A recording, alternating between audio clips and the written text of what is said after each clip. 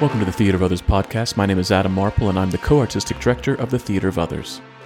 With the COVID-19 pandemic forcing a shutdown and reevaluation of space and gathering, we at the Theater of Others are thinking about what stories we need and how best we can share them. We believe space is psychology, and it informs the way in which an audience interacts and reacts to what is presented to them.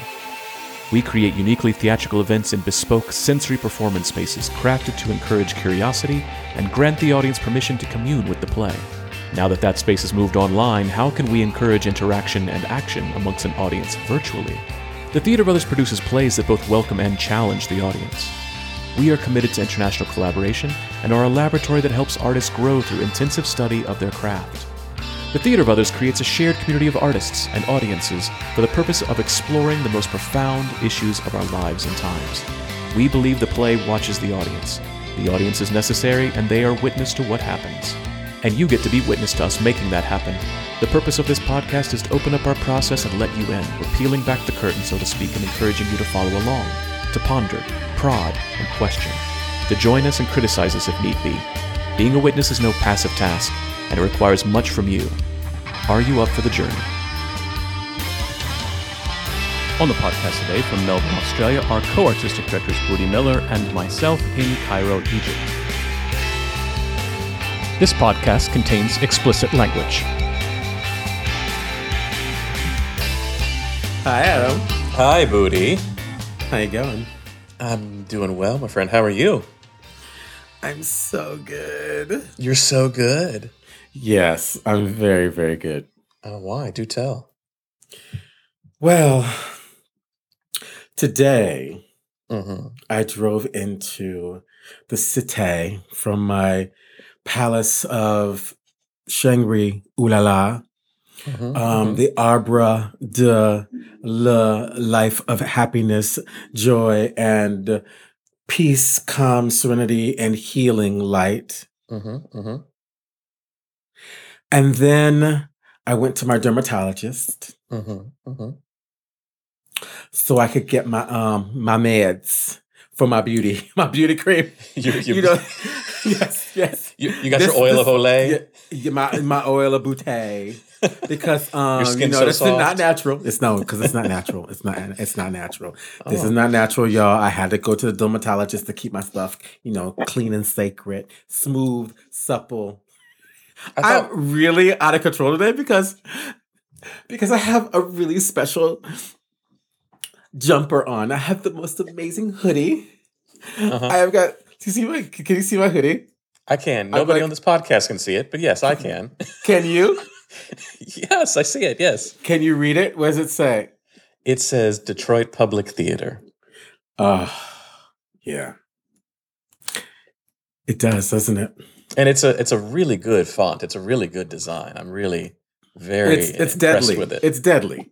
I'm impressed with it. Yeah. It looks like Chinese, like ancient Chinese stamp meets like Hunger Games, meets like Tron, meets like Tetris, meets like Rubik's Cube, meets like theater. Yeah. And I was so lucky to get this. This is like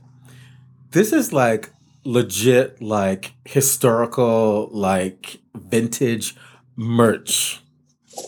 Wow. I took this shit off the back of one of the co-founders, baby. You stole this hoodie. I wouldn't say stole. Okay. I What wouldn't would you say stole. And if they try to claim that I did steal it, I will lie and say that I did not steal it. Okay. No, I had to have it. I basically was like, I'm not leaving the country without this hoodie. And it has a long history. This hoodie has been around the world, and has seen many things that cannot be repeated on this podcast. Okay. Seen many things, touched many beings, hugged many a star. Wow. Yeah. Don't wash it. Whatever you do. Wash it, baby. You put it in a I sleep display in case. it. Okay, I sleep that's in gross. it. I poop in it. Gross. I pee in it. I walk my dog in it. Now you need to I wash it. podcast in it. I shower in it. I dry in it. Detroit Public Theater, y'all. The Detroit Public Theater. You know, it just makes me think of someone very near and dear to us, Adam Marple. Oh, we're already here. Okay, great. I mean, I can't just shoot the shit now because I'm not gonna make any sense because this person makes me crazy. Good. And so More so for than me normal. to act Okay. like they're not in the room, Uh-huh. for me to like be like nonchalant. That's how we pronounce it, Adam. Nonchalant. Okay. I know you'll try to pronounce like bibliophile it and make it nonchalant. I'm not talking to you anymore. Like I say niche, you say niche. And if you'll notice that I was pronouncing it correctly and you were pronouncing it incorrectly, I still, say potato, you say potato. I say tomato, you say tomato. I wonder what our guest would say. oh my God. She Just would get to probably it. say, Just get to it. she'd probably say she doesn't know it because it comes in a can. A Does paste. not come in a can. I can't stand it anymore. Thank you. Yeah. Yeah. This is what I have to put up with all the time. Oh my God. Oh my God. Tomato, and I eat it fresh. They have fresh tomatoes in Ypsilanti? They do. Oh And wow, Detroit. that's amazing. We're gonna have a region war, like a territory war on the podcast. Ypsilanti versus Ann Arbor. It's on. It is on. No, but see, we come to peace in Detroit. In Detroit, we come in peace. That's correct. Yes. Adam, who is on the who am I talking to? Adam Marple.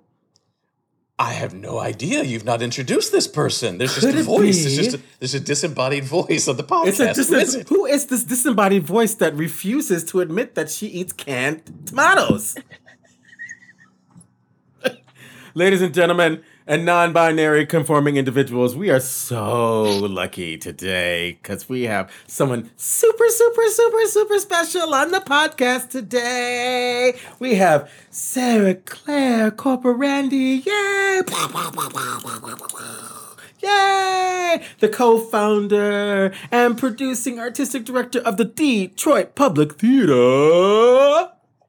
Yeah. And you probably also know her from the Chautauqua Theater Company, where she was there, 11 years, 12 years, 13 years? How many years has it been? So how long were you 14. there?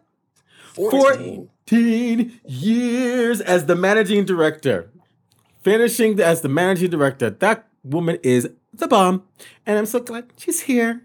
I told you she'd come. Did you listen to the podcast? And I was like, I'm gonna make Sarah Claire come. I'm gonna make Sarah Claire come. Yeah. I did not hear that. Yes. And thank you for all a having part of my me. And plot. please introduce me every time I need to be introduced anywhere because I'm excited to hear what I have to say after that introduction. No pressure. No pressure or anything. Oh, please. She can handle the pressure.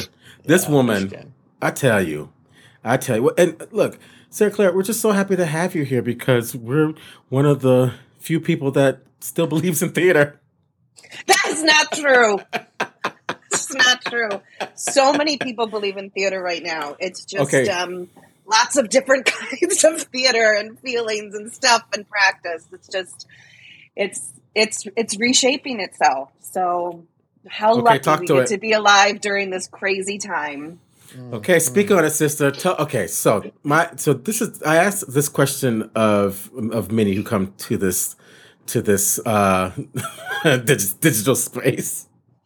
but I'm going to restructure it because you're the first theater manager that we've had in this space. You're the first person that hires a whole team of people to make theater, and this is really important because we've been talking for so long about being on the creative side of the part of the creative side where, as the actor and as the director, we've had, writers and dramaturgs, and actor trainers, but you're our first actual managing director and producer. And producer. I would say producer, yeah.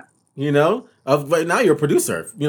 It's like, but you can speak to all those different areas of theater management and hiring people. And what do you look at when you're in the room and you've seen actors audition for conservatories? You've hired designers, you've hired directors, you've hired writers. I mean, y'all, we have like oh wait, this is the other thing, Sarah Claire, and you have to say yes to this. You can't say no.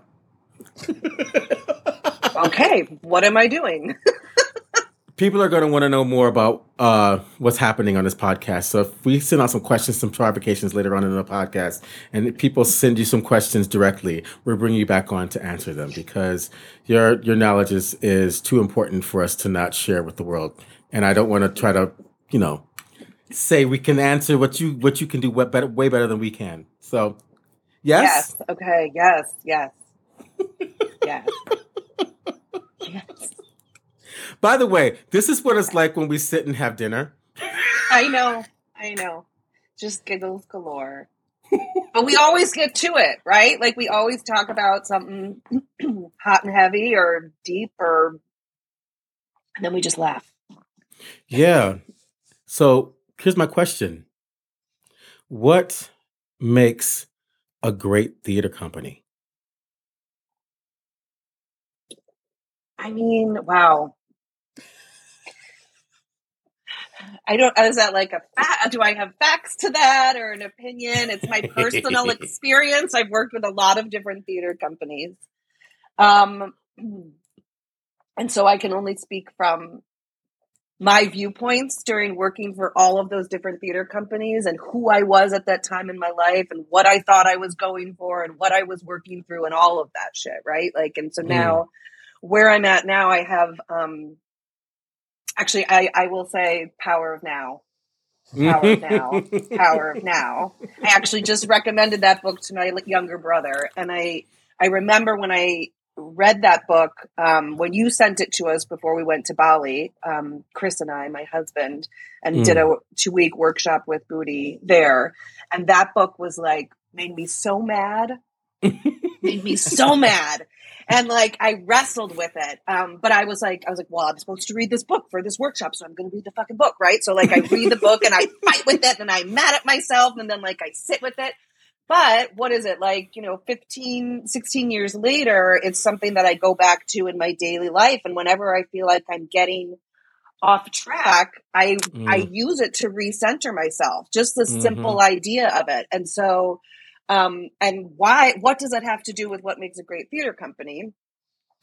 In my practice right now in Detroit, I say this every time I talk to someone. I've coined a new word. I've just said, "Oh, come on now, come on." Nimbality. Nimbality. Okay. But I think in the past 7 years at DPT, at Detroit Public Theater, I've learned that we had to be nimble in the beginning. There was no choice, right? Like stuff would come up every day and you had to be able to fix it and problem solve. If you were stuck in a certain way you wanted to do it, you were not going to get forward in that way. And then, and so running a theater company at that pace, that quickly, it was just always about communication and being nimble and open and listening to the group. And then the pandemic hit and we all learned a new kind of nimbality. I'm going to say, how many times can I say nimbality? Come on. Podcast? If you say it enough, it'll end up in Webster. Yeah, my husband always says, my husband got me a book that says that word doesn't mean what you think it means. Can you send that to Booty? Can you please send that to Booty? Oh, no, I don't want it. And I'm going to read Chris for giving that to you. Chris, you are in trouble. was a thing in our marriage. And so the pandemic made us all do that. As humans, it made us do that. But as theater makers, from the performer all the way up to the producer, all the way to the side to marketing, development, everyone, we all had to keep changing and pivoting. And as a producer, from my perspective, it was like, I probably did 40 different budgets. Well, maybe the season will look like this. And then next month it was another thing, right? So so it was always about planning, and it felt like never about doing. But we're still surviving. We're still around, and a lot of companies are. And for me, what makes a great theater company is that we're nimble and responsive, and not just to the needs of what it is to make a piece, but that then I want that to permeate all the way out to my fingers, to our audience, to our community. So if our community, if we hear from our community, we're about to open a new space, we have a plan, right, for the space and what we're going to do. If we hear from our community that it's not hitting the sweet spot or not doing the right thing, we have to be nimble enough to change that. That's what makes a good theater company. And for me, it's just about service. It's about service to this community. And so when that's centered, I feel like we have a good theater company. Every show might not be Tony winning, right? But that's not the point of what we're doing. There's a lot of different things we're trying to do with each show, with each person in each show, with each artist that's getting the opportunity, with each artist that has something to say to our community. There's so many of those little pieces. And for us, we work very collaboratively. And so it's hard. I feel like it's hard for us to veer off in a direction and get too far in a direction that's not right, because everyone's always pulling each other back and around, or pushing each other, not just pulling back, but get out there, do that, right? So it's sort of this kind of circle of who's taking the lead when. I have this necklace that I bought for two of my partners. I have 3 partners now, but Who are your partners? My partners are Courtney Burkett, Sarah Winkler, and Dominique Morisseau. And I have this necklace that I got us after year 2, when it was 3 of us, boots on the ground, Courtney, Sarah, and I. Dom was on the board at that point, and it's these 3 circles, and they're all different sizes. There's a big one, a medium, and a small one, and they're all intertwined. And for me, it was a good representation of how DP started, founded, and works, which is we're interconnected, and that's the strength of the leadership at DPT. And the different sizes are sometimes one person's out front and someone's behind, and then you switch and someone has to play the middle role. And so we're all supporting each other, giving each other the chance for their strengths to shine, and then also recognizing what weaknesses we have and how we need to complement that. That's what makes a great theater company. Incredible. That is so anti-capitalism. Oh, we're working on that. Yeah. We're working on that. And feminine and juicy, literally and energetically. Yes. Yes. Well, we're trying to, I think we have we're in a position here to do things differently. And when we think about our role in the Detroit community, in the Southeast Michigan community, in the Michigan community, and then in the national community, nationally, I think one of our responsibilities at Detroit Public Theater is to help the theater industry see that there are different ways for us to do it, and not just talk about it, but we're going to do it. Yeah. Then we're going to say, here's how it went, and here's how you can do it too. And that doesn't mean it's going to be as easy for an organization that's been around 100 years to switch their model super quick and do it the way that we do, right? We have an opportunity. We were building from nothing. But that is really a goal for us, is because I think that's the spirit of the city of Detroit and the people of Detroit. And so we're able to, I want to be able to say, people be like, hey, DPT is dipping their toe in that thing that we don't know how to do. They're going to figure it out and tell us all how we can do it. And so lead by example, right? Yeah. Wow. So here's my question. This is my next question. How did the 3 of you even come up with this idea? How did it start? Were you sitting and having coffee fuck it, let's just do it? Or is there an independently wealthy person on your team? How would because with the young listeners that are like really curious about this, how would they even begin to start doing something like this? Great question. I guess I would say it started in a lot of places. Courtney and I went to grad school together at Wayne State, and she founded a company there called Breathe Art Theater Project that I worked with her on, and we were cross border. So we performed in Windsor and Detroit, which was pretty cool. We performed in two different countries. Canada and America. Canada, America. And I always knew I was going to get out of Michigan. So I booked it out and, moved all over the country trying to find my community, my place, learn a lot. I knew that I wanted to go out and get experience with different companies. And I think it was in 2014, I was home for the holidays and she said, hey, let's have lunch. I want you to I met this woman. She moved here from New York. Her name's Sarah Winkler. And we think we want to do a project together. And the more we talk about it, we're like, Detroit doesn't have a major regional theater. Detroit has a lot of theater. Detroit Rep has been here for 60 years in the neighborhood, holding it down. There's a lot of smaller theaters around the city, but like most major cities who have a major regional theater that brings attention for that art form and visibility to the community in a bigger way, Detroit didn't have that. They have, when you think of Detroit arts, you think of the Detroit Symphony Orchestra, the Detroit Institute of Arts. These are world-class organizations, but performing artists needed that too. And so I sat down with Courtney and I looked at her budget and I was like, oh, this is a real budget. This isn't like a budget where, a bunch of people are going to work full time and make, $10 or make a stipend of $100 a month or something. It wasn't a lot of money, but people were paid small salaries, but salaries.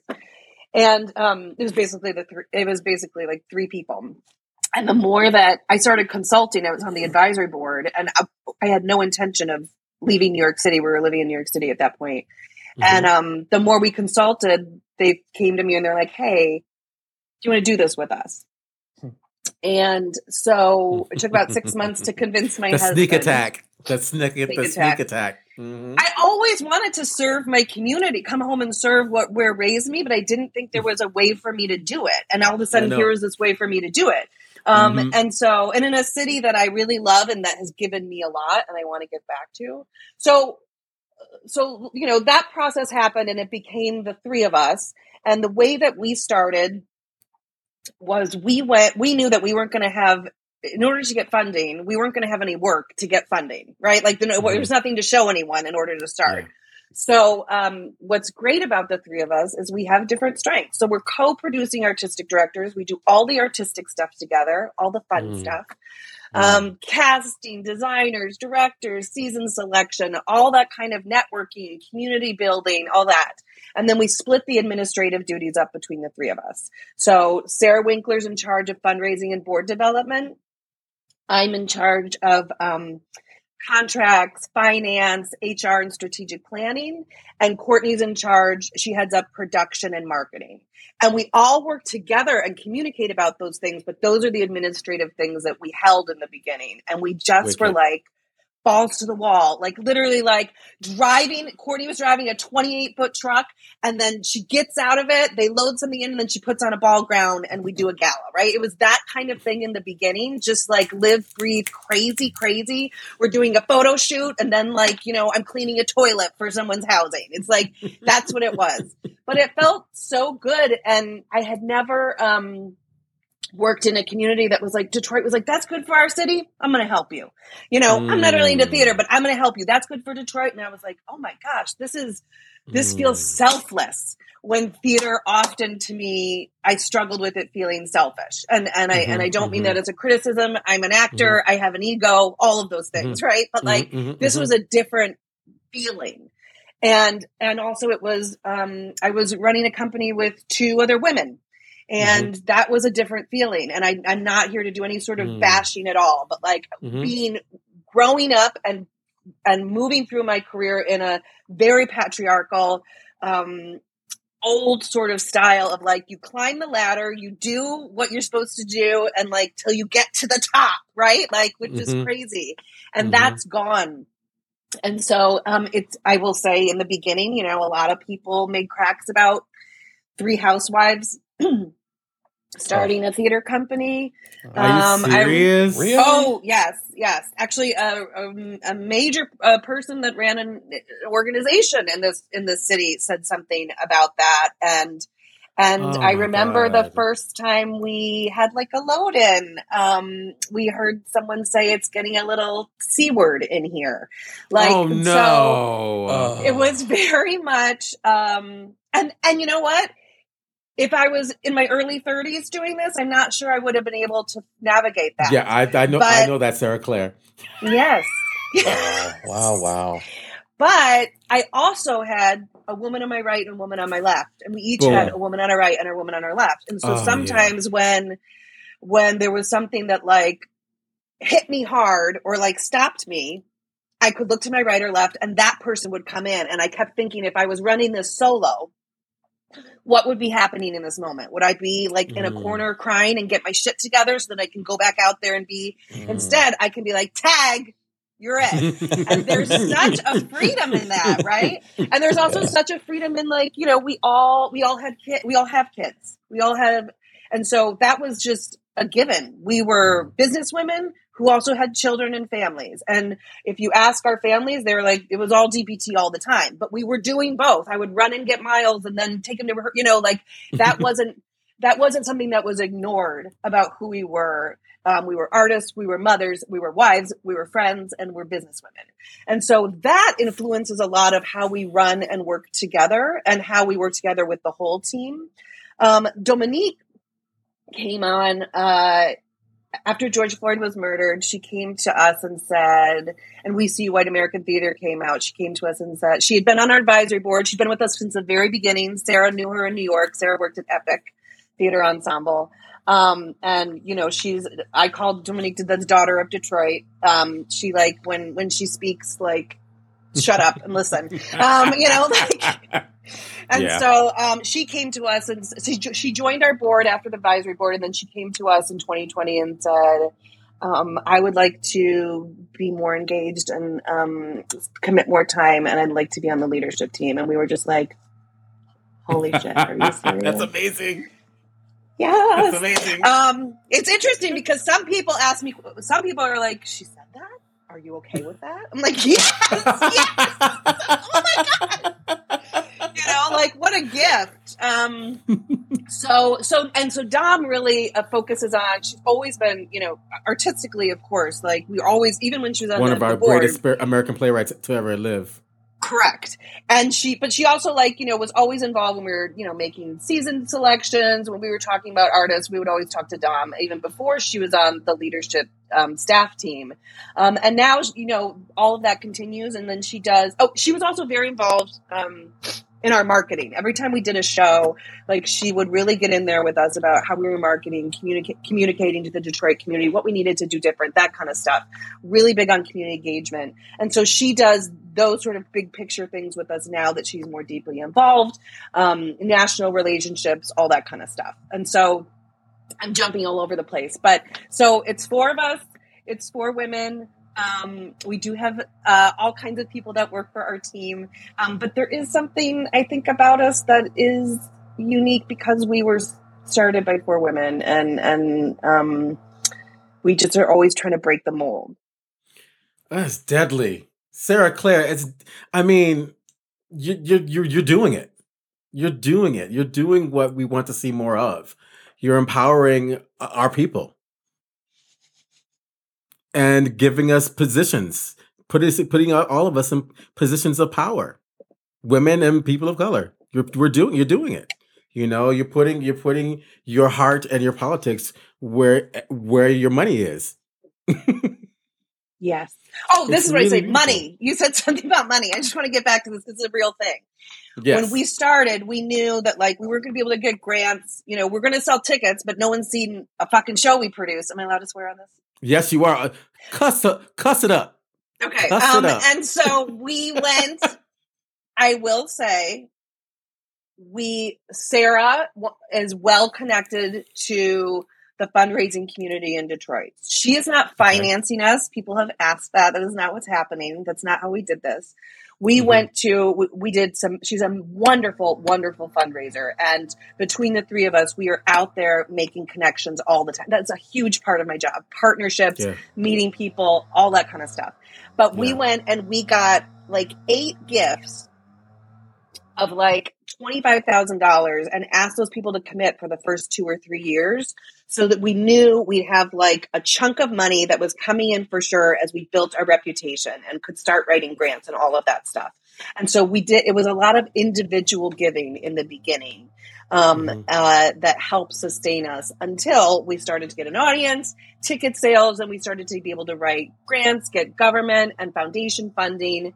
And we're still, right now, we're about to go into our 8th season. There's still plenty of that work to be done. But I can say that we started off with like a budget that was about $430,000.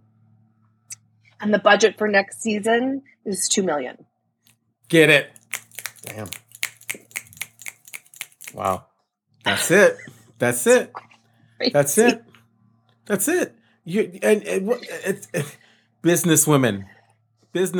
Well, we did a strategic plan after season 2 with our board. And I remember sitting at the table during one of the sessions and saying to the team, we have always had a very clear vision of what we're building and where we want to go and what we want to do for this city. I was like, what are the markers? Where are the benchmarks? I know that I can't overnight go from a $400,000 budget to $2 million.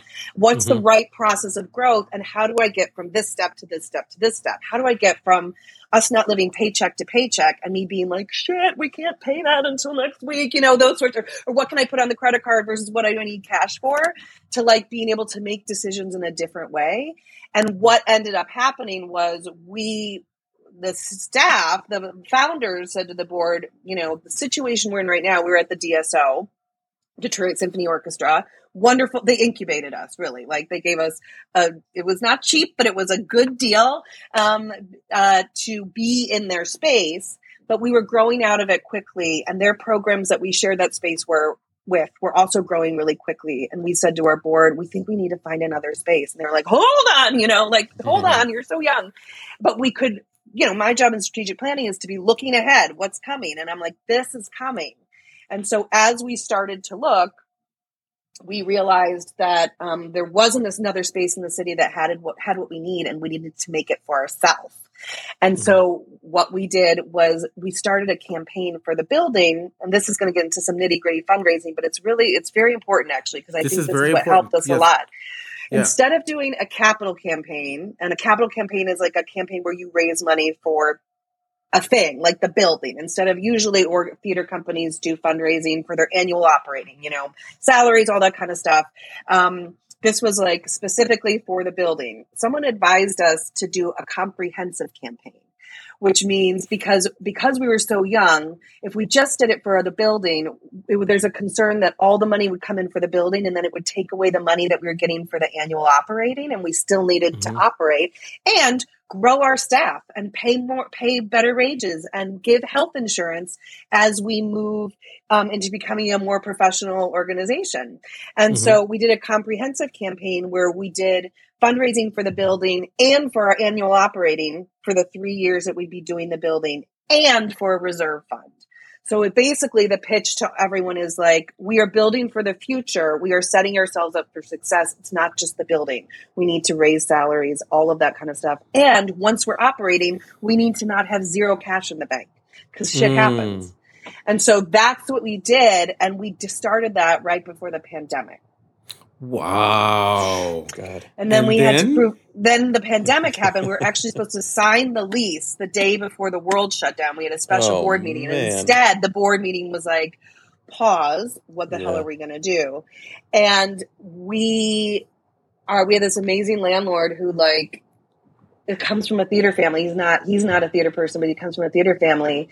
And throughout the pandemic, he was like, I need you to sign this lease, but you will not have to pay rent until you start producing. So he actually held off 2 years of rent for us. My first rent is due August 1st. And we open our first show in the space on September 23rd. And so it was what I'm talking about, like partnership, right? And our board who like after season 3 was like, oh my God, you can't leave the DSO, has gone through this journey with us as well and called us to task about being super responsible and communicative and all of that kind of stuff. But we're building a building through the pandemic. We committed to staying alive and doing the building through the pandemic because we wanted to make sure we didn't know who was going to be around, So, yeah. What was the question?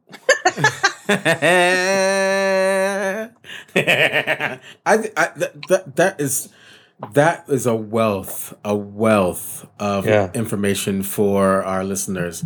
You have just given us a beautiful gift, and because Adam and I started this podcast because of the pandemic, like, what are we going to do? We're theater people. What are we going to do? And we have to rethink. We have to rethink everything that we've been doing. The theater has to change. This whole model is not working. It's not working. What are we going to do? What can we talk about and speak on? And so I love the fact that, you said, I can't do it alone. She said, I can't do it alone. Person on your right said she couldn't do it alone. The 3 of you together with Dominique, also with 4 of you. It's.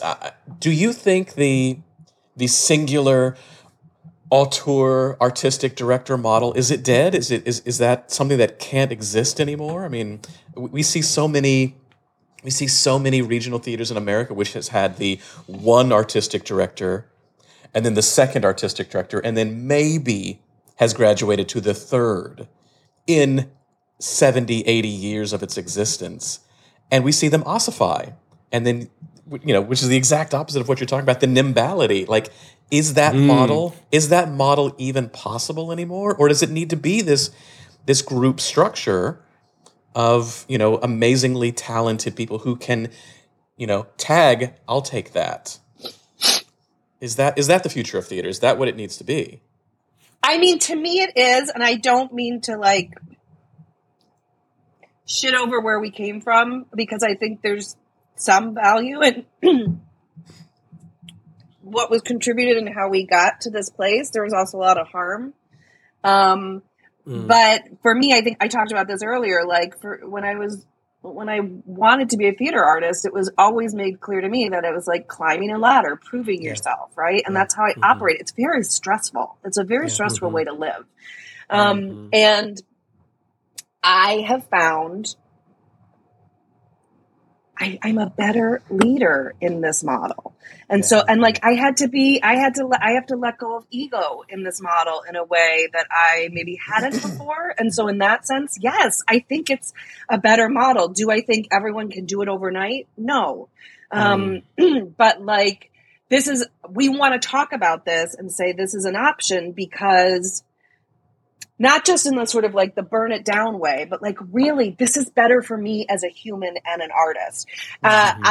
It's better for our audience. I think, and I think if you're willing to go there, and I think, some theater artists are ready to make themselves incredibly vulnerable and like step in the goo, and other ones are much more protected and nervous about that. And it's about sort of keeping this face. And it's 2 different industries, I feel like, that are going on right now. And if you're stuck in the one that's about keeping the face, it's really hard to be honest and say, I'm not good at this thing. Like, I can't be good at all the things. And I feel like for a lot of my life, I was like, I have to be good at all the things. And this allows me to not be good at everything, but to be really good at the things that I'm good at, to learn from someone else about the things that I'm not good at, and maybe get better at them, and maybe be like, yeah, that's just not my thing. I can be backup on that. We are all also artists. And for me, that was a huge struggle in my life growing up. Like, I started as an actor. I was a singer. I studied all of that. I went to Chicago. I did the thing that we all wanted to do. She was a singer, y'all. She was in the Ypsilanti high school choir. the award-winning, Yes. internationally known high Yes. school choir. Yes. Did she do Yes, thank Shabab you. Shop also? Did she do She didn't do Shabab. She was better than Shabab Shop. She went to Ipsy High. They had the best choir in the country, literally. Okay. Ipsy. Hi. Yes. But when I went to grad school, I hurt my back in Chicago doing a show. And I started to look at grad schools, and I was like, well, maybe I want to be an artistic director someday. So, like, maybe I need to learn the business of it. And I went to grad school for the business of it, which was incredibly painful to be on the business side and watch the actors and try to be like, hey, I'm also an actor. Just want to let you know, I'm part of that too. But because I'm in this program, the way the school was set up, it's like, you're this thing, you're this thing, you're this thing. And it was after that I went to Bali and again, worked through a lot of shit of like, who am I as an artist? Who says I'm an artist? All that kind of stuff. And then I went on this journey of running theater companies, worked at Barrington Stage, New York Stage and Film, Pig Iron, Chautauqua, exploring that side of it. Always still wrestling with the fact that I felt like I needed to tell everyone I'm also an artist. I'm not just good with money. And then the fact that I had to tell people that felt so shitty. And it was this struggle that I had with myself. And when I went and I worked in collaborative organizations where I've been close to the art, I was close to the art at Chautauqua. I was able to produce some things at Chautauqua. But when I came to Detroit, I had to say, you know what, ladies, I'm not a managing director. I have managing director skills, but I am an artist and a producer, and I need to be recognized in that way. And that was so hard for me to say. It felt so selfish. I don't know why, but I had to do it for myself because it was this horrible battle inside of me. And now at DPT, I've been in one show. It was amazing. I can't be in another show for a while. My time and contributions need to be on this side, and that's okay. But it was really great to be in a show at a theater company that I run because I got to step into the shoes of what it's like to walk in as an actor and see it from that perspective. And that's so important for me able to be really to relate to that. And so, but yeah, I'm an artist too. And the fact that I'm acknowledged as that now, I don't feel like I need to do a show all the time. And that's my own shit. That's my own ego. Yeah. But I had to walk through that. So when I talk about the future of theater and this collaborative model, we actually went to the TCG conference a couple of weeks ago, and my partner Courtney was like, I am going to this session because I am very triggered by the title. And the title was, it was just in words. No one said it with their voice, but here's the inflection. Here's the tone that we heard. So how's that shared leadership model going for you? Oh.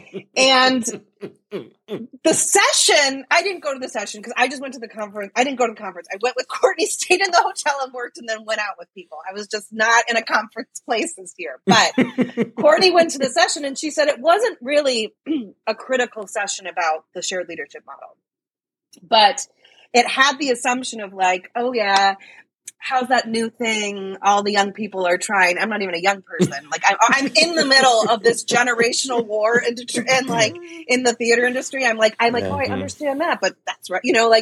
But she said it wasn't really about criticizing it, but there is the old school is yeah, they think that. And I even say that about millennials. So I understand how this works. I understand the cycle of life, but, she's a Gen Xer like me. Yes. We are not baby boomers, y'all. Jack, we're not baby boomers. How many times Jack's did you say a Gen that Zer. to make it true? He's a Gen Zer. I don't even know what that is. What is it? 12 to 28? What is it? What is 12 to 20? 12 to 21. 12 to 12 to 21. Yeah. Yeah. Poor Jack. Poor Jack. I'm gonna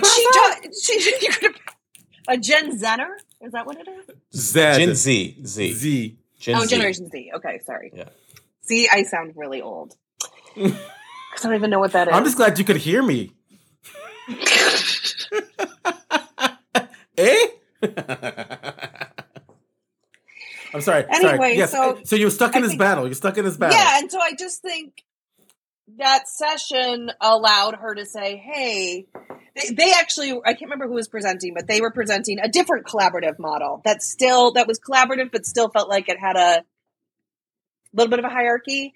And she just shared, she shared that she was triggered by it. And she said, it can be done. we're doing it. Come talk to us if you want, And so I think I would like other organizations to know it's an option that works and for them to explore it as an organization with their board. We had to bring our board along. They were like very confused. They're like, who is in charge? They asked that a lot in the beginning. Who makes the decisions? I don't understand. How does this work? But you need someone to do that. Well, we all do that. No, and so that was, we had to bring them along and bring them in closer to understand how it works. I think a lot of people want to sit in a meeting with the four of us and see what happens. And so I want people to know that it's a viable option, that when organizations are looking at if they need to change structure or make changes, this is a way to be much more inclusive. And so it's not my vision. It's not my season. It's all of ours. We're talking to the community. We're talking to each other. And we all bring plays to the table, but then we're able to say to each other, I like that play, but that's really for us. And not as much for what our audience needs. And we've had some hard conversations about that before. But it's there's really good checks and balances. So you totally answered the question I was going to ask you because you had said this model was really good for audience. And now I really understand what you mean by it's good for the audience, because the checks and balances are not going through one filter. It's going through four. It's going through four. And let me be 100% transparent. We are very aware that we were 3 white women that started a theater in a city that is 85% Black. We are specifically not trying to build what we stereotypically think of as a major regional theater, right? We wanted to make sure it was for Detroit. And when I say that, the uncoding of that is I want every Black person here to know that they are welcome in this theater, that it is theirs, that it is for them. Right. And I recognize that having 3 women at leadership maybe doesn't communicate that all the time. And we are working on that. No one appointed us. We decided to do this on our own. We all made a lot of sacrifices to do this in different ways, financial, time, family. But as we are now in a position to grow the company, to pay people a proper living wage, to give them health insurance, we are making sure that the company is incredibly diverse of age, thought, sexual orientation, race, all of that. And we have this wonderful opportunity. We've been 7 full-time employees since the pandemic. We didn't lay anyone off. And we're going to be 12 in August. We're going from 7 to 12. And I'm just so happy. And it just feels so great to give this community a voice, not just locally, but nationally. I am dumbfounded. I have a big question, and I know people out there are thinking this. How do you go about selecting a board and getting them on board? Getting them on board. Yeah. Getting them on board. Yeah. A lot of people struggle with that. There's the normal, there's lots of tools out there. There's a great grid you can use where you identify all of the things you need on a board, right? I need a finance person. I need an attorney. I need someone in educate, all of that. And then you go through and you make those slots, and then you figure out who are the people in your community that are right for those slots. And then you bring them closer and get to know them and see if there's a process. There needs to be a process. Once you get them on the board, then there's a whole process of keeping them engaged. And I think in a lot of ways, we're really good at that. In other ways, time. We're still a small staff. I don't have all the time that I want to do board development, but our board is almost 20 now. And we still have some gaps we have to fill, but, and it's about bringing them in closer. And I will say in the beginning, I was a little bit defensive about that. Sometimes when the board would ask questions, why don't you trust me? Why do I have to lay that out for you? Do you not trust me because I'm a woman? Do you not trust, all of that stuff came up, And then I took a breath and realized that they're allies and that they just, I remember when we went in and to tell them we need a new space, we had 2 pages of bullet points and it was like a board meeting and they were just all like, what? This is huge. What do you mean? There's a whole, process. And so we have gone through so many processes and we have board members that are more engaged and less engaged and some come in and out. But right now, I will say specifically, Our executive committee is a president, a vice president, a secretary, and a treasurer. And I also, as well as having 3 women that I work with, right now I'm like heading up the building process, like the actual building being the construction, all that kind of stuff. And I have the head of my space committee on one side, and then I have the head of my finance committee on the other side. And I work very, very closely with both of them. And I've had to let go of the things that I don't know. Like I'm the finance person at DPT. I have my MFA. I don't have my MBA. I'm not an accountant. But also in the beginning, I was trying to prove myself. So I didn't want them to think that I didn't know shit. And so, but at some point I had to say, I don't know how to do this. I don't know how to, we're just about to sign $1 million loan for the building. And that process, I've never done that before. I've done a lot of things, but I've never taken out $1 million loan on a building I'm building. I had to ask for help. And then when the board members come in and can help in that way, it makes them feel ownership. And like is where I feel like you can bring the board closer in. But you're always trying to make sure they don't dip into places where they shouldn't be. And so there's a balance of watching that. I'm always the person.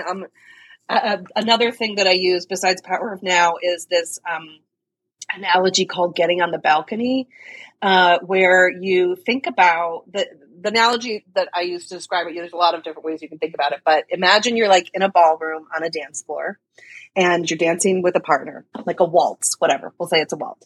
What does that look like? You're looking at your partner. You're making sure you're not running into people. Maybe you're shitty at dancing, so you're thinking about that, whatever. What does that look like? Okay, get off the dance floor, walk up.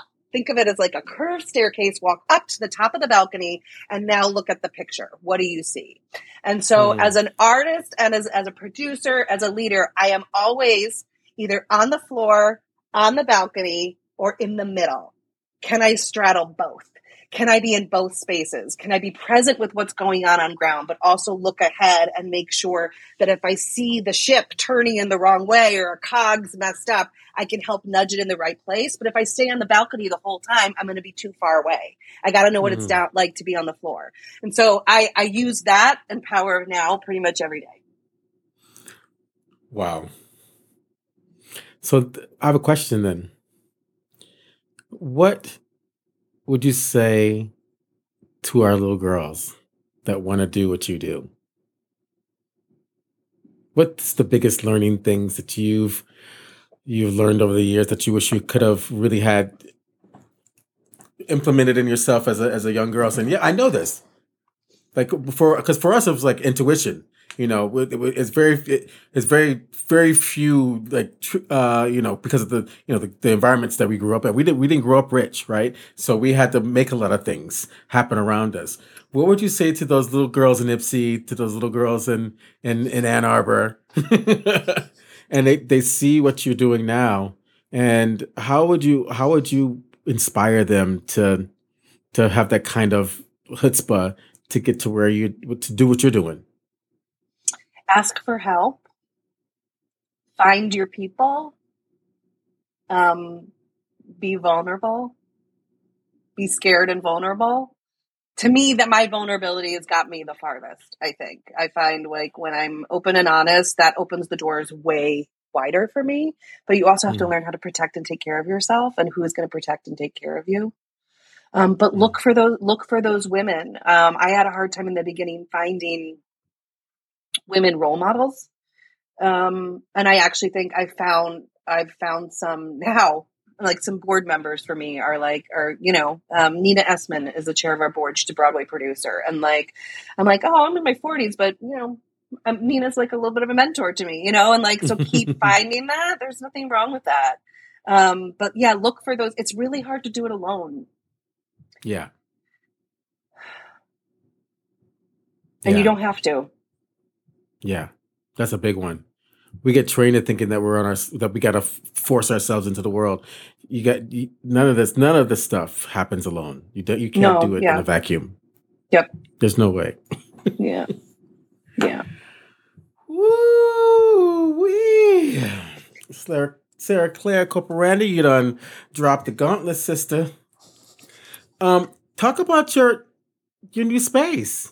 Tell us Oh how we my can find the God. news. Tell us. I was fortunate enough to see it because I was just home and I saw you like last month, and so I got to see some of it. So talk about it. Tell us what's going to happen there.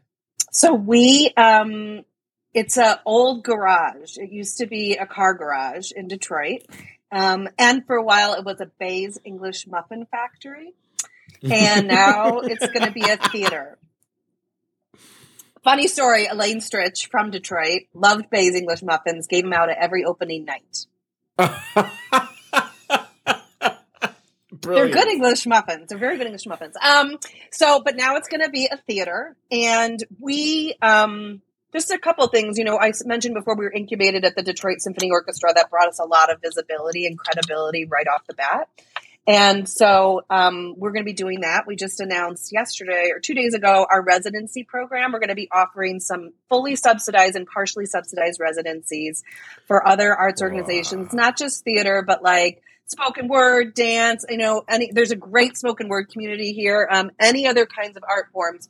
So we got a grant last year to put together a cohort of leaders in arts organizations here to help us develop the residency program. We developed the application process with them. They're reviewing the applications with us.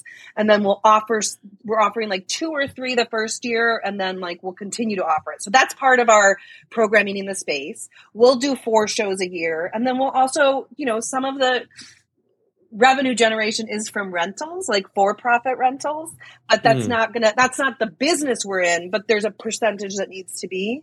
It's a 7,500 square foot building. It's got a beautiful open lobby and then a very large black box. Our signature is really, in the DSO, we had to transform a rehearsal space into a black box theater for every show. And because of that, every time you went in, it was like a different configuration and it looked totally different. And it became like our signature. And one of my favorite things about working at Detroit Public Theater is standing at the door when the audience comes in and then being like, oh my God, this looks so different. Oh my God. And I can feel them being like, what is going to happen now? What's going to happen at this experience? And that's nimbality, because now that's a signature. So we built a space. It's a black box. It has brick walls. It has a curtain track. You can pull the curtains all the way around. You can pull them open. We have risers you can bring in or bring out. You can drive a car in there if you need to. You can have no seats in there if you need to. But it's totally flexible. We just had a design meeting and they're like, do you have drawings? I'm like, the building isn't even done yet. But it's a black box. What do you want to do, right? And so we don't want that space to constrict what an artist can come up with to do in it. So that's the space. We've got the residencies, we've got the rentals, we've got a bar. Another signature is that you drink in the theater. You have to be able to get a drink and then sit in your seat and have a cocktail if you want. And it's just going to be a place for community. And we hope people have book clubs there and feel like it's their space. Yeah. So what's the season? Do we have our season yet? The season? Yes, we do. We are opening with Dominique Morisseau's Mud Row, which actually does not take place in Detroit, takes place in Philly, but it's about generations of families, homes, and gentrification. And we think it's the right piece to open a brand new space in with. And then we're going to do this play called Nora that we wanted to do for a very long time by Heather Raffo. We have a very large Chaldean Iraqi community here in Michigan and haven't quite connected with that audience the way we want to. We're partnering with the Arab American National Museum on that show, and Heather is actually going to come and play the role of Nora. Which is amazing. And then, wonderful. Yes, it's really amazing. We actually just filmed her piece 9 Parts of Desire with PBS and People's Light Theater. We did a film version of it that's going to be released next year, which is really exciting. We just really love and appreciate her as an artist. And then we're bringing in Lisa Peterson's Peculiar Patriot, which is a solo show about the prison system. And which I haven't even mentioned, we have a really important Shakespeare. That was the next thing. Talk Shakespeare about it, in prison. I was going to say. Yeah. Shakespeare in prison program Franny Shepherd Bates is a woman who started this program before DPT existed under a company called Magenta Giraffe. And Magenta Giraffe went away. And when DPT started, we absorbed Shakespeare in Prison. And so now it's our signature community program where we go into the prison system and spend 9 months with incarcerated people and do a Shakespeare play. And that also is like 9 months. And that also is not hierarchical. Right. So like the facilitators that we bring in, it's a very collaborative. That group reads the play together, does a dramaturgy for it together, directs it together. They cast it together. They make the sets and then they perform it for the prison. And during the pandemic, because we couldn't go in the prison, we started a reentry program where we got permission to connect with the folks that we worked with when they were released from prison. And so they're writing, they're doing a Cliff Notes version of Richard III, but all the people from Shakespeare in Prison are doing the notations, and they're working on pieces together. And we've hired some of them to work for DPT. So bringing Lisa's piece, Peculiar Patriot, and sort of tying it more for our audience into our Shakespeare in Prison program is going to be really special. And then we're closing with fucking Passing Strange, which we've been wanting to do since before we existed. And it was just too big. And so we're closing with Passing Strange. That is my all-time favorite musical of the world. Oh, well, you're going to come back to Detroit in May to see it? Have you cast it? No, we do have a director. We've not cast it. Are you going to be I want to audition. Okay, great. Send me a tape.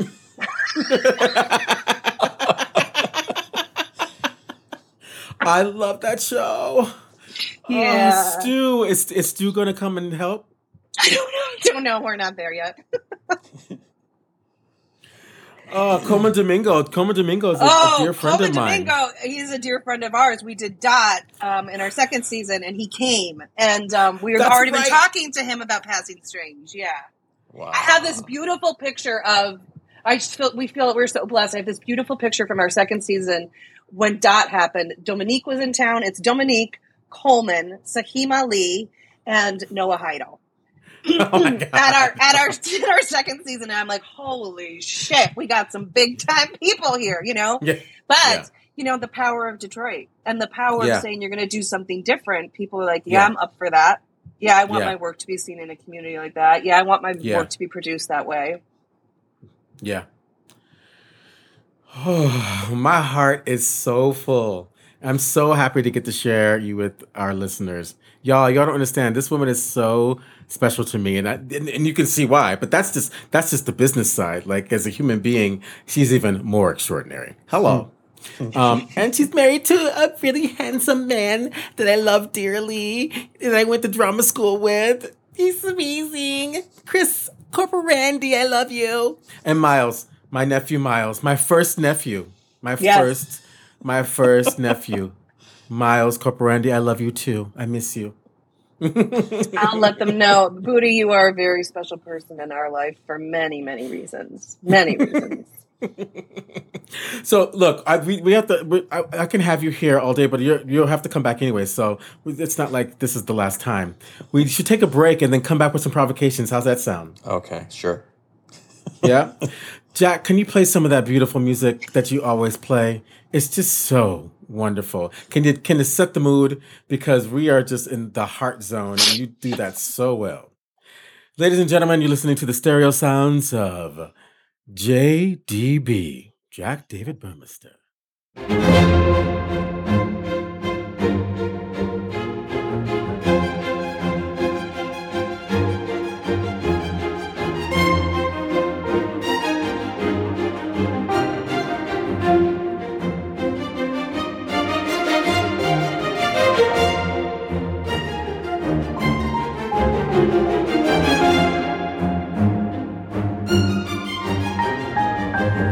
And we're back. Thank you, Jack. That was perfect.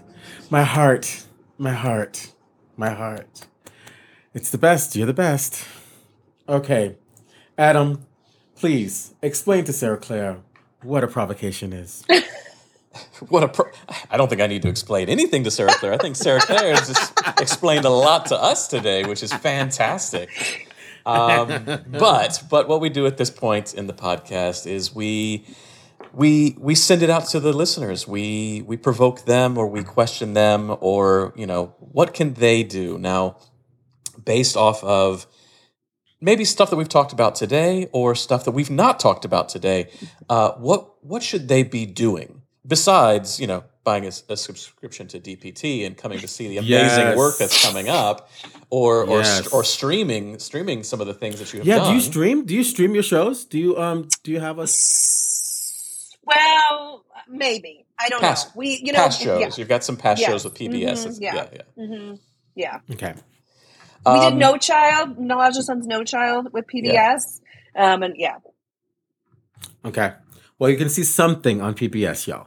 Sorry, Adam. Sorry for the No. It's fantastic because now what should these young artists, these young actors, directors, writers, hopeful managing artistic directors, what should they do? What's something that you can encourage them to read, watch, look at, go to? Is the TCG conference, so how's that new model working for you? Is that something that they should be a part of? Like, what is it that they don't know that can give them a step up to their dreams, their goals, their ideas? Or a step towards, because we're trying to push away that needing to step up kind of. Right, just moving forward. TCG is good, important. It's great networking. It's lots of great tools. I didn't mean to shit on TCG. I found it. It's a wonderful resource. Go to it. It really is a great resource. I'm not like a big reader. So I don't have a text. I'll tell you I'll tell you that for me, going into my heart center, and I'm not someone that likes to meditate, but I started during the pandemic. I made a little cove for myself in my attic where I reconnected with my high school self and glitter and glue and pictures. And I basically go up there and make art and play guitar and do all the stuff that I hadn't done for a long time because I was living life and climbing the ladder and being a manager and, all that kind of stuff. And I think a lot of artists are probably really good at this. I feel like I disconnected from that part for a while. And so I literally go up there and if I settle in, even if it's for 5 minutes in the middle of my day, if I'm having it's become a place to connect with myself because I feel like I got very far away from myself when I was pursuing the field. And so I use that as a check-in. And I'm in my mid 40s. I don't have it all figured out. Right. So and the other thing I would say is, stay open. The journey that I've had is not the journey I thought I was going to go on. And I said yes to things that I was like, I don't want to do that, but it came to me and I was like, why is this coming? I'd ask the question, why is this coming to me right now? Even though it wasn't my idea, what is, and so I would say yes and discover things. And some of the things I said yes to, were hard and I didn't love, but are still really important parts of my becoming. And so for young people, I think sometimes we all have that map laid out, what it's supposed to be, what this person says it is, what you say it is to yourself. And I think allowing yourself to go on the journey, whatever it is, and if it's shitty sometimes, that doesn't mean it was a waste. And if it's amazing sometimes, that's great, but don't let it get to your head. And then always make sure you're going back and reconnecting with your center. Yeah. Yeah, I'm gonna add on to that. I agree. I'm gonna say that when it's falling apart, that's the body and the world saying, "Go deeper." Actually, yes, my world did fall apart a couple of years ago, and I was like, instead of fighting it, I was like, okay, I'm going to really be in this. And as an artist, that was good. And I really sat in it. And I was like, I'm not going to swallow my tears. I'm not going to swallow my rage. If I'm crying all day today, I'm crying all day today because I have to. And the pandemic gave me space to do that, right? Because I'm sitting in my house. fucking day. So You were in your attic with your glitter. I was in my attic with my glitter. Yes. And so I can say, you know, like I felt like I had my shit together, you know, by the end of my 30s, and like my 40s has opened up a whole new, you know, tunnel to go down. And like, so, but like, but how does that inform me as an artist? And I think in my 40s, I've allowed myself to be a lot messier. So I think about when you talk about young women, how much work it was, and you know, all of just the physical work, the mental work, you know, all of that. All of a sudden now I'm like, fuck that, and I can get down to business. But it doesn't mean all that stuff that I did wasn't relevant. I'm just like using it and reanalyzing it and all that kind of stuff. So more good is to come. That's what I have to say. Just stay on the journey. I hate to flip back into a podcast, but because this is making me think about like the irrelevance of things like restoration comedy, because how it holds up these tropes of hypermasculinity, misogyny, homophobia, and just the women having to be a certain way, you know, like that theater doesn't never need to exist anymore, because there's nothing to glean from that psyche. No, and when you think, and not all theater is about, you know, social justice, but if you're in the, for me, we're always like, why does our audience need to see this play? What does our community need to talk about, feel, think about for this play? And never am I like a restoration comedy. I know there are people that like that. I'm not. That's fine. I understand. Like different people like different things, but never am I like my audience needs to see that. Our audience needs to see that. No. Amen. I had to go there because it was just making me think of that, Sarah Clara. Like all that hard work that we did to have a body a certain way, to speak a certain way, to get people to like us in a certain way. Like, and now at this age we are like, that's all bullshit. It's all bullshit.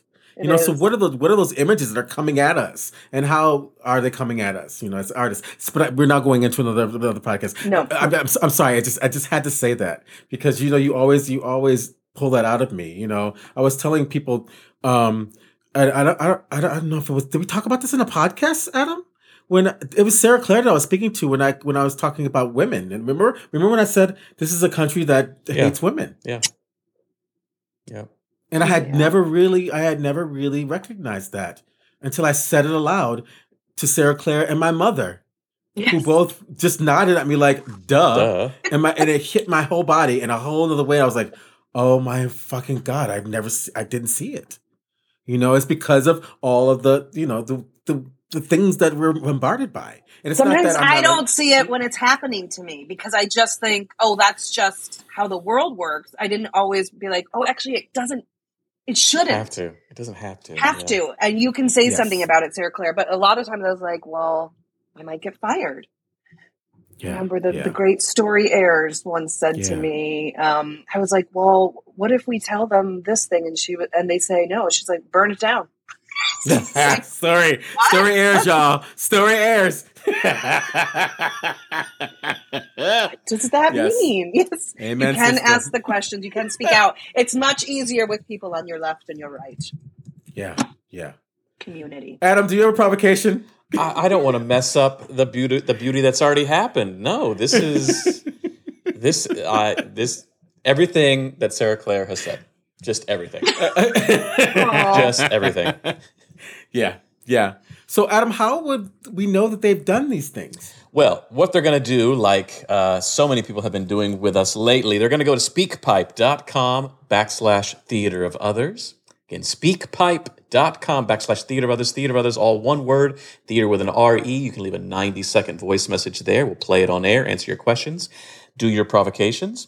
If you don't like the voicemail kind of thing, you can go to podcast@Theater of Others and leave us a long question. We've got some questions coming up since our last podcast, Booty, on a couple days ago. We have even more questions. So we're lightning. I love it. Exactly. It's fantastic. I have wait. You know what? Can I add something?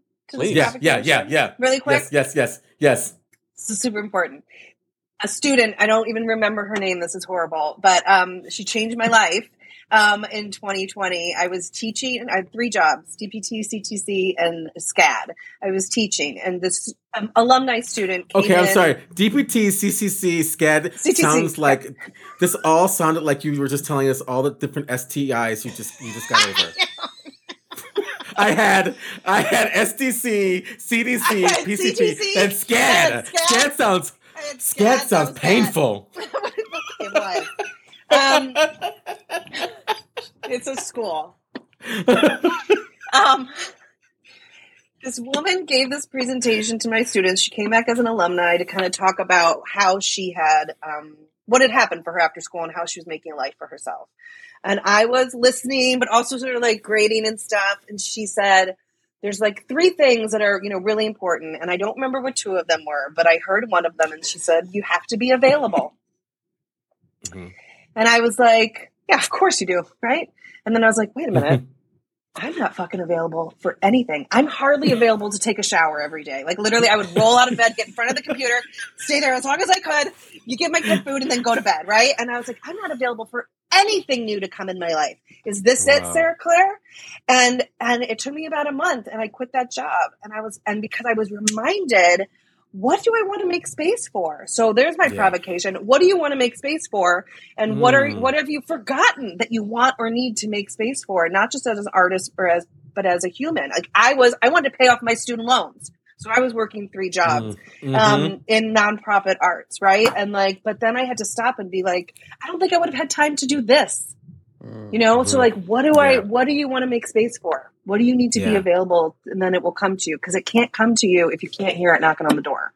Yeah. Oh, that's so good. That's woo. I'm glad you came in with that. I'm glad you came in with that. That's beautiful. Yeah.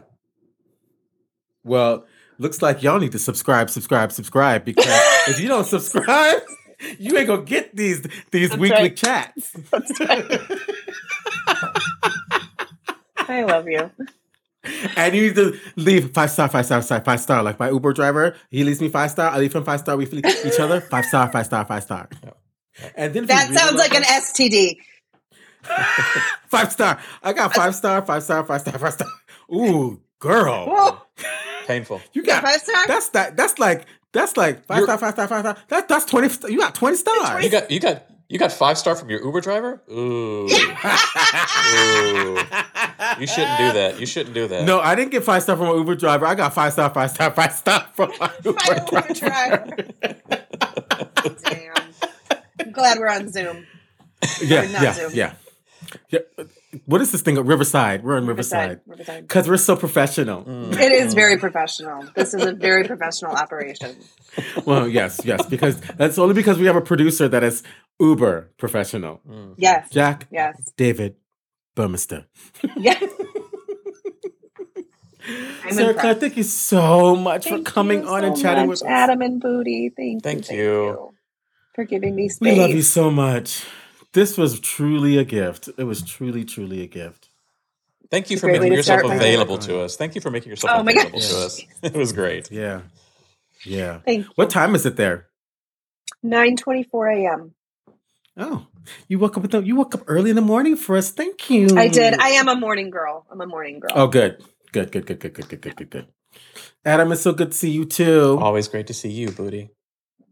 I love you both. Love you. So much. Like my heart is so full. I love you so very much. This is just a great love fest. We should start our mornings every day with a love fest. I know. Who can you love fest with? That's the provocation. And please, both of y'all, send my love to your partners, your lovers, and your child. I love you all. And for y'all on the other end of the line, we'll be back next week. Bye!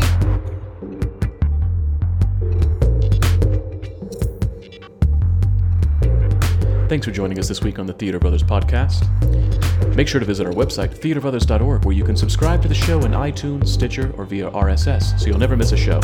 While you're at it, if you found value in this show, we'd appreciate a rating on iTunes. Or if you'd simply tell a friend about the show, that would help us out too. A special thank you to Purple Planet for the music you've heard. The Theater of Others creates a shared community of artists and audiences for the purposes of exploring the most profound issues of our lives and times. We believe the play watches the audience. The audience is necessary, and they are witness to what happens. And you get to be witness to us making that happen. The purpose of this podcast is to open up our process and let you in. We're peeling back the curtain, so to speak, and encouraging you to follow along, to ponder, prod, and question, to join us and criticize us if need be. Being a witness is no passive task and requires much from you. Are you up for the journey? Be sure to tune in next week for our next journey.